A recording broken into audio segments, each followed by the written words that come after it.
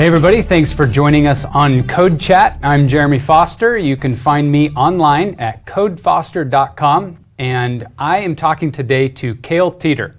And we are going to be talking about a subject that is near and dear to my heart, even though I'm very inexperienced with it. So I'm actually very excited about the conversation today.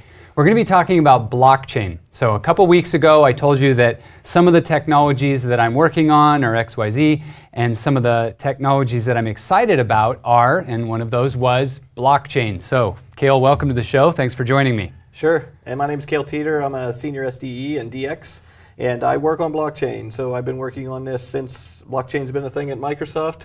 We're working with a lot of partners out there in the field, a lot of startups, as well as core engineering in the Microsoft space on what we're kind of innovating on this space. So I kind of wanted to go through, kind of what is a blockchain, what's Microsoft doing in this space, and just some of the fundamentals from a developer standpoint of like what you're going to do with blockchain or when would you use a blockchain. That's perfect. So let's start with what is blockchain. I think a lot of people might have a little bit of information about it, but let's just assume right out of the gates, what is it? Sure. So a blockchain you can think of is, again, it's not something that's a brand new concept. So the components that I'm going to describe that make up a blockchain are actually things that have been around for quite some time. We talk about things like digital signatures and key pairs. These things have been around for 30 years. And so we're basically just combining these technologies together to form this kind of secure ledger technology. So you can think of it kind of like a database, but not in the traditional sense of a relational database. You can think about it, it's very distributed. I put up a slide here that has a couple of key principles around what drives an actual blockchain, what's it made up of.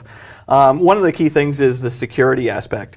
Now, when we talk about blockchains, one of the most impactful or most long-running out there is Bitcoin. Mm-hmm. And so when you think about Bitcoin, it's really a public network that allows people to trade value. And one of the things around that is every time a transaction comes into the system, we actually have to sign it. So we always have a guarantee of like where this thing actually was rooted from mathematically. So there's no way to kind of manipulate this thing after the fact. You could think of it also as a write once, read many database, like a worm kind of drive where we're going to write stuff, but we can never manipulate it after we write it. There's a big shared aspect to it, and when I say shared, it means think of this like a logical database. And one of the things we were talking about was, why would we use a blockchain? Where's it important? Should I just use this for everything now, for a database?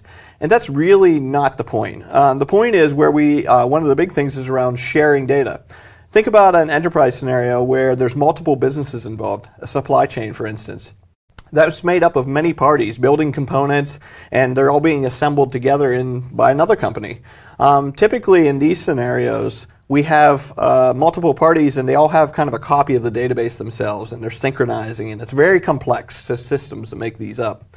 In a blockchain, we can think of it as it's one database or one ledger transaction log that everything's going into, so everybody's kind of funneling into that place, but it's still distributed, which is another key principle.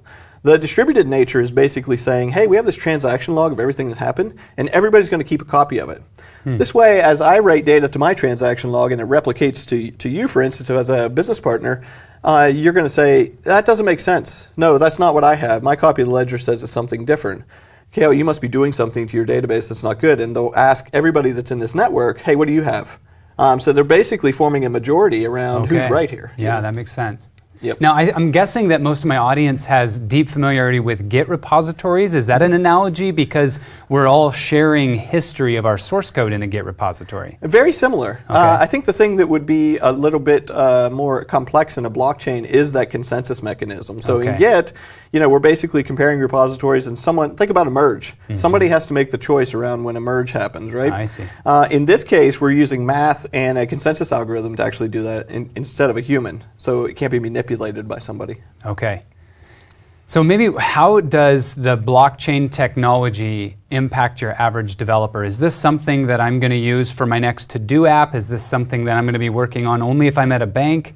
Or where and when will I use blockchain?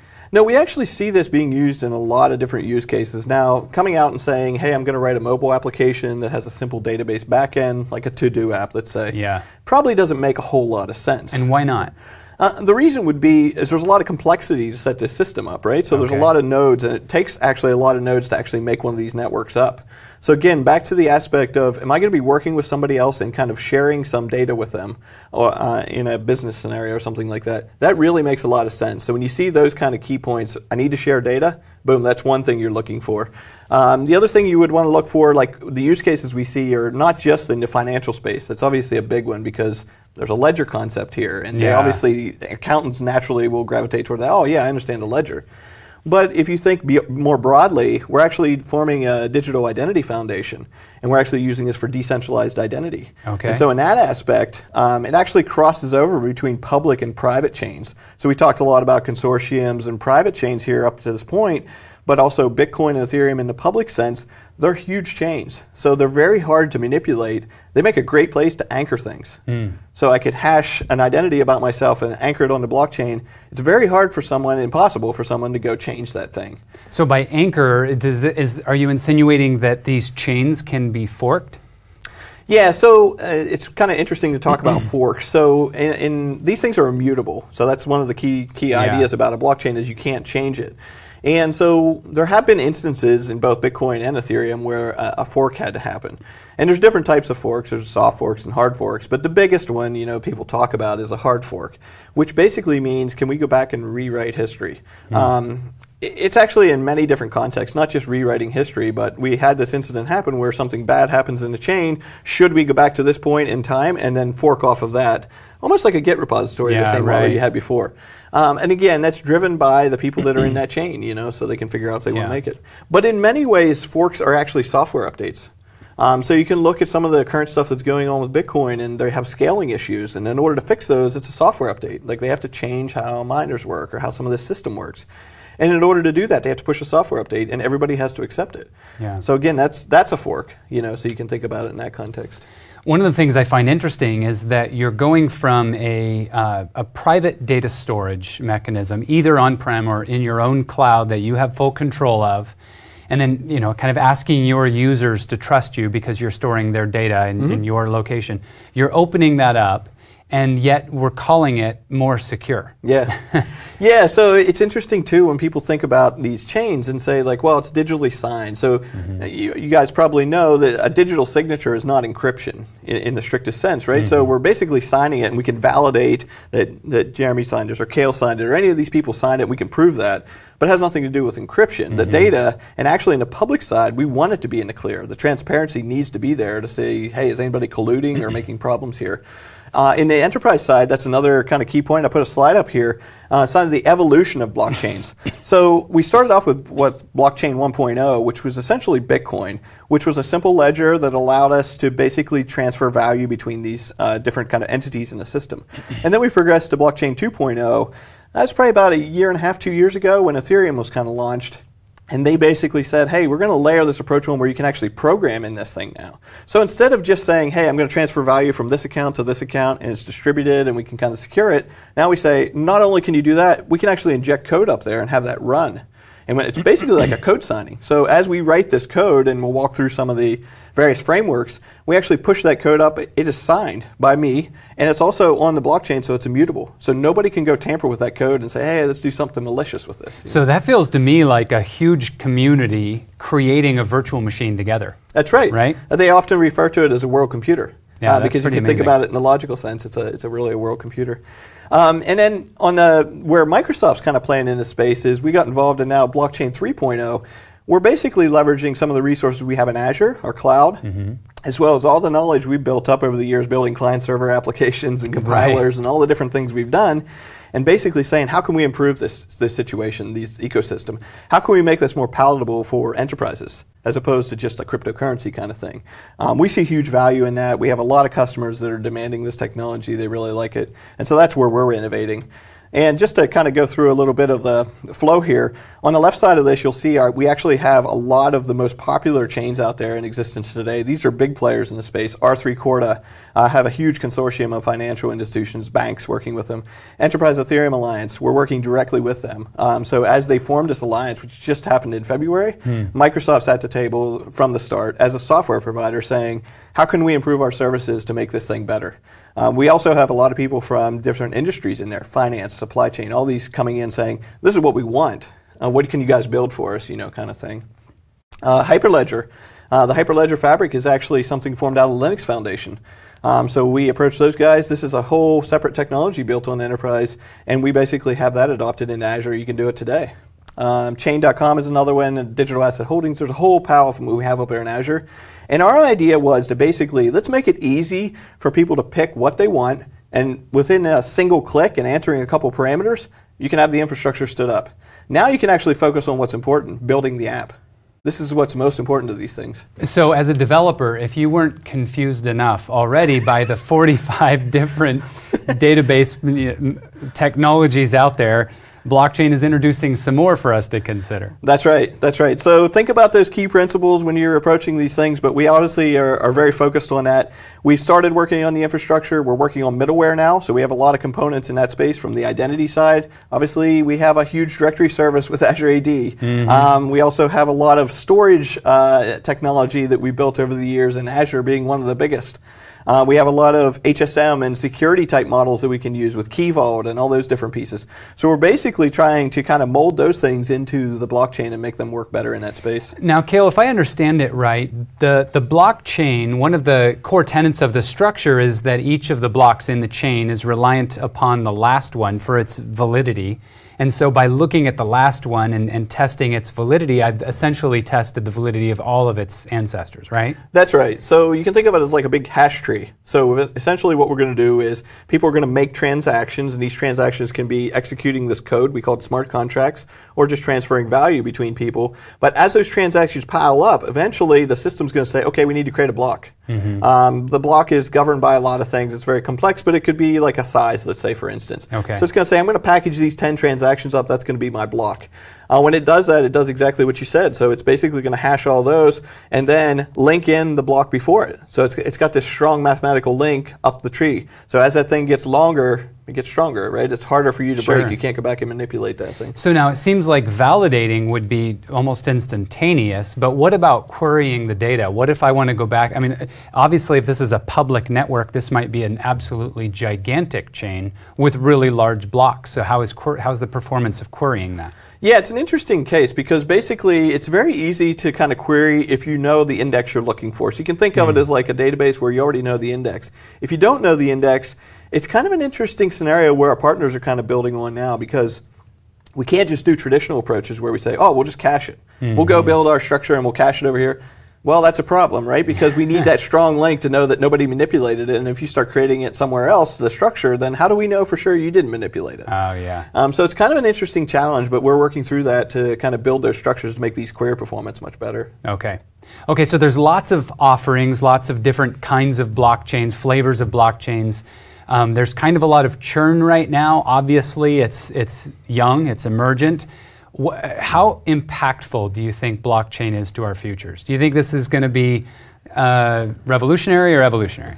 I kind of joke. So when I started working, at least in Microsoft, I had some blockchain background before. But when I started working on this with Microsoft, learning a bit more as Ethereum launched, my manager called me and said, so what do you think about this? You think this blockchain thing's got legs? You think it's cool? I was like, I'm pretty sure it will affect everything. It's basically going to change everything on the internet as we do it today. Like, this is this big of a technology. It's very transformative.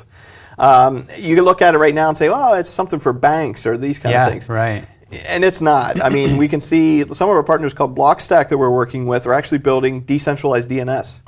Oh, wow. So you can think about, like, even in recent history, we've had DNS attacks and these kind of things. These things have a lot of protection in for things like DOS attacks. Right. Because we have such a distributed nature, you would almost have to go attack every one of those. And in order to actually manipulate a transaction, you would literally have to attack every one of those nodes at the exact time that transaction was going to clear, which is that's what I was thinking. It's almost like it means that a hacker no longer has the benefit of being able to pick people one at a time and attack them one at a time on their own. He kind of always has to attack the entire group. That's right. And because we have strength in numbers, you know, as these things get bigger, they obviously are much more resilient to these kind of attacks from Okay, so probably a revolutionary technology, and one that, this is one of those technologies, I guess, like machine learning, where no matter what kind of a developer you are, tune into blockchain, maybe learn some blockchain, you know, and figure this stuff out a little bit. Yeah, definitely. And just to kind of go through some of the things that we've kind of focused on, again, we want people to fail fast and fail cheap with this kind of stuff. So get your hands on it. It's very easy to get into this stuff in the Azure portal. We're continuing to evolve that. The thing is just exploding. Like we have vendors, I have 160 vendors I'm working with trying to plug these guys into Azure. So it's a very kind of robust space. And to your comment, it's changing rapidly. It's like if you don't like how it is today, just wait 2 days. It'll change, and then you can have what you needed there. You know. So get us point like how if I want to play with this tonight on Azure, how do I do that? Do I spin up a VM from a template or what? Yeah. We can jump out here, and I'll show you where you guys could kind of get started here. If you pop out to your browser and just go into the Azure portal, this is our interface to actually come into there. If you actually just click on New here, you'll see we actually have a blockchain category right here. And if you go into there, you'll see a bunch of different kind of featured apps, and I'll just break it out here so you can see it a little bit easier. But we actually have like, the kind of the new stuff that we brought in there, single ledger or single node, multi-nodes. We have full networks. Single ones are really good as a developer when you get started because you don't want to have to like go through and spin up like tons of infrastructure just so you can test some of your code. Okay. So spinning up these single ones is actually really good for developers to get their hands on it, start working with it, start writing smart contracts or chain code or all these different pieces in there, and have it run and execute and say, yeah, it's good now. Now we kind of hardened our stuff. Now we can move up to like the enterprise or the production level, which would be a multi-node. When you say single node, you're talking about the kind nodes as in a system, right? That's right, like a virtual machine, you can think of it. So it's basically running in the context of a single VM. Okay. The multi-node are much more complex, obviously, because we form those networks. Everybody's like, well, anybody can do that. It's kind of easy. Yeah, you can, but if you've ever done it, you can easily churn a day away just getting a network stood up. I see. And so we said, why not just take that complexity out of people? It's not just firing up VMs. It's like firing up VMs and then doing a bunch of configuration and then starting them in a certain sequence and having all these kind of things happen. So we just said, hey, let's just take that complexity out, make it 5 minutes. Let people just fire these things up and have at it. Okay, sorry to distract, but that reminds me of another question that I have, which is that blockchains can exist in the public space or they can exist in the private space. Or from what I've read, there's an intermediate kind of a consortium where it's a group of private entities or organizations that kind of validate that network, and that brings up the issue of trust. So how does that all work?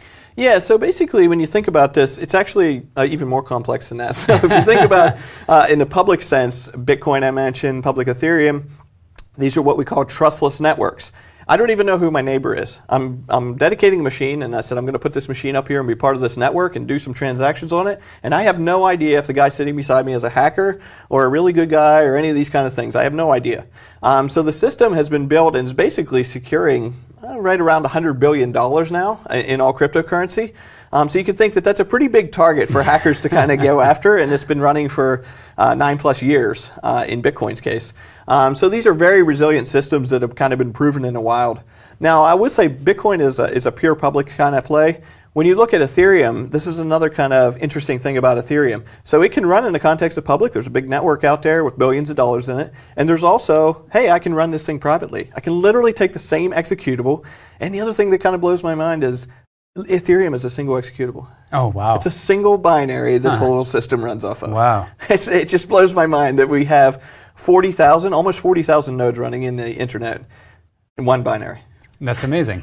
and that makes me glad that I can spin up networks in Azure, and Azure will handle some of that inter-process communication, right? Yep. And I think there's a big play, though, even for the public and private. So a lot of the financial institutions, insurance companies, all these different people we're talking to from the customer side are saying, I would never be in a public space. I would never be in a public space. And you say, that's great. I understand. Like, you wouldn't want to put your bank transactions out there just for anybody in the world.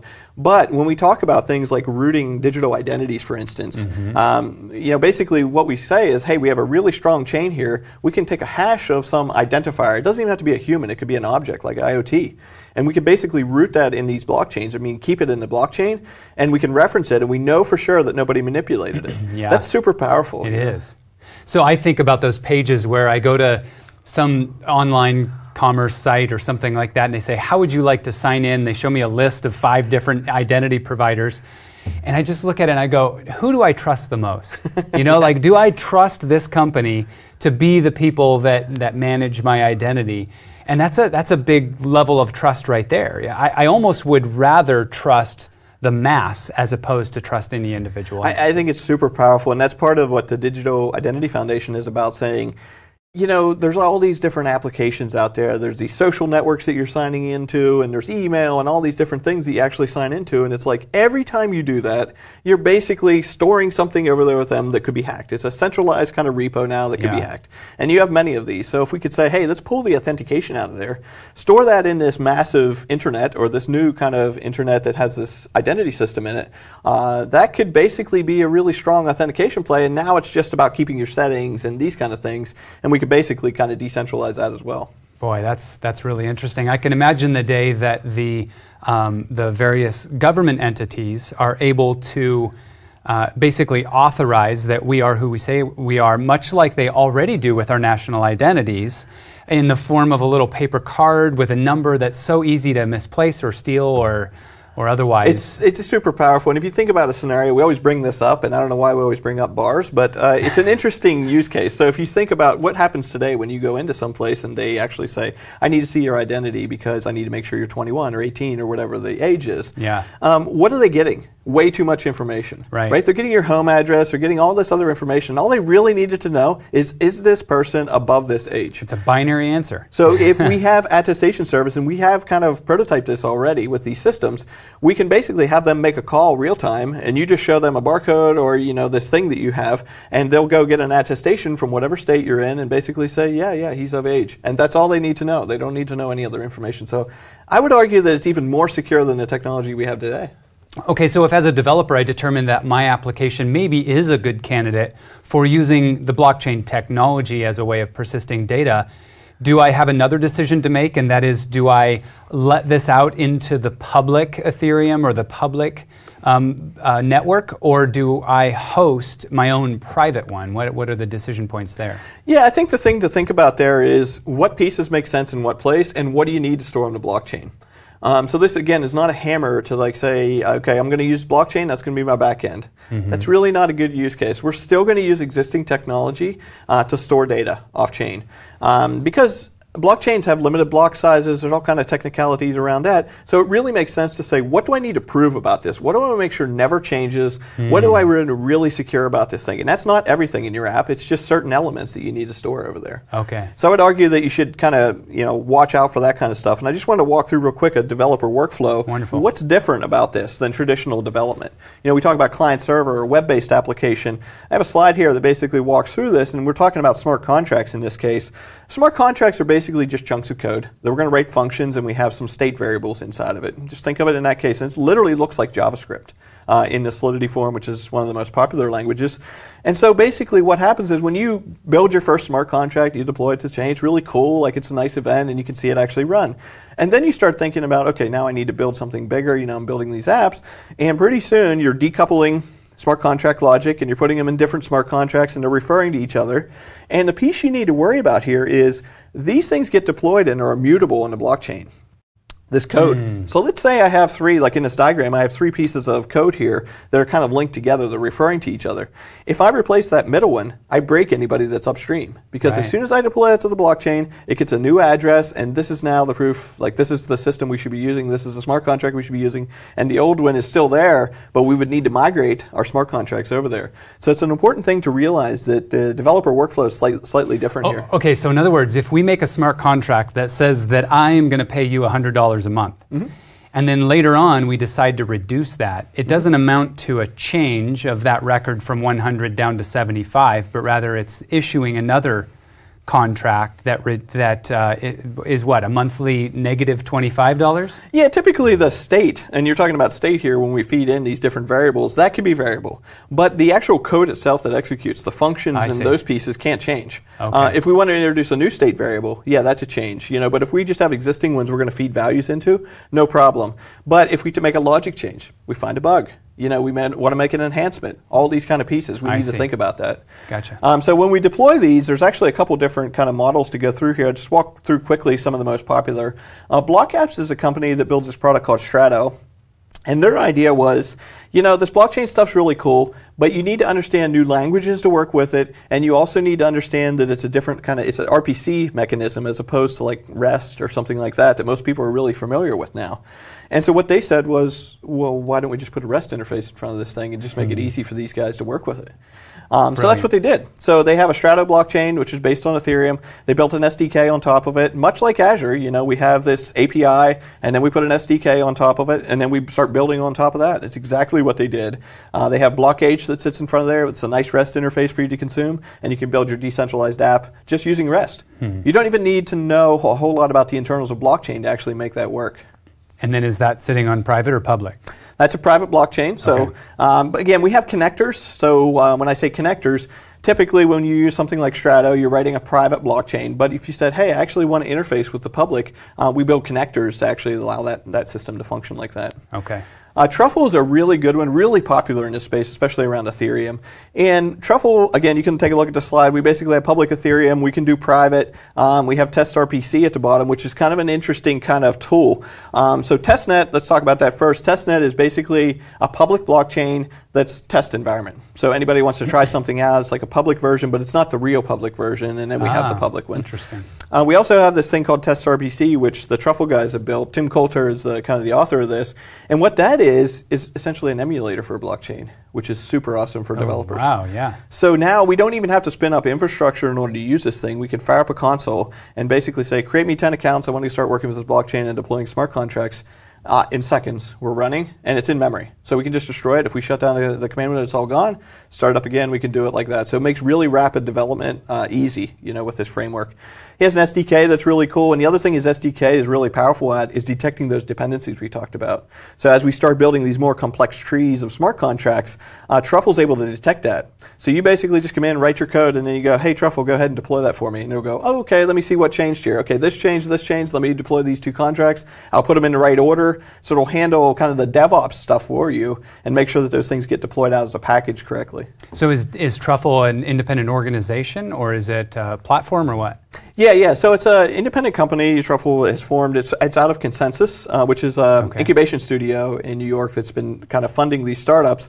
But yeah, it's a framework in the strictest sense. They basically built an open source framework to do this. Okay. Now, one service that I'm in the IoT space, and one of the things that I'm particularly excited about is the microtransactions on a framework called IOTA, IOTA. And I know that it's based on Truffle, and it has a different paradigm for charging the user of blockchain. So that brings up in my mind, how does this get paid for? There are kind of microtransactions built into evaluating a chain, right? That's right. So basically the way this works, whether it's in public or private, I'll speak to private in a second, but in the public sense, we have to pay for this compute. So people have basically come together and said, I'll dedicate compute resources to be part of this, but I need something, right? I'm giving you compute, so I need something back. There's electricity, there's a machine there. And so the transactions, as they come through, whether it's Bitcoin or Ethereum, basically have a transaction cost associated with them. So in Bitcoin space, it's a pure transaction cost, and in Ethereum, they have this thing called gas. Now, gas is really interesting because they've actually used it to kind of protect the network. So what it does is says, okay, I wrote this piece of code, I'm going to put it up there in the blockchain, and you publish that. The developer publishes it. Now, I come along as a user and say, hey, I want to execute that function up there. So whenever I go to execute it, it's going to say, I need some gas to do this. I need some money to actually do this. And so basically what it does, the EVM, or the thing behind the blockchain, is actually going to go look at the code and go, okay, here's the instructions I need to operate. So I'm going to need this much gas. It actually does a real-time calculation so that you can't expend all the compute. Like you couldn't send something up there and say, I want to take all the compute resources forever. It wouldn't allow you to do that. There's basically limits in there. The EVM will protect it and say, no, that's not possible, and you don't have enough gas to do that anyhow. Now, in the private side, obviously, this gas thing is a little bit encumbering. Because in gas sense, when we're in a private network or a consortium, we kind of trust our partner. There's partial trust there. Right. So I'm pretty sure that you're not going to try to DOS attack me unless somebody has attacked you. So again, we can kind of loosen up some of those things in order to make the transactions go faster because we know that we're controlling the network medium between us. So that's what Truffle does?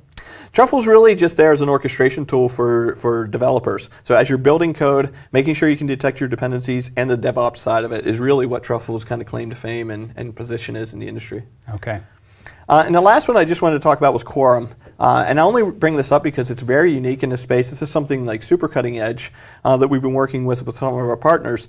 So it's a fork of Ethereum. When I say fork, not fork like Bitcoin, we actually took the Ethereum code base and said, hey, we like Ethereum, but there's like these couple of things that we want to change about it to make it work good for enterprise. One of them is every time I do a transaction on a public blockchain, that transaction payload is in the clear. So if I send you 2 Bitcoins, that transaction will live forever in the blockchain. Anybody from the beginning of time till now can go and say, hey, he did that. I saw it on this date. He actually transferred that value there.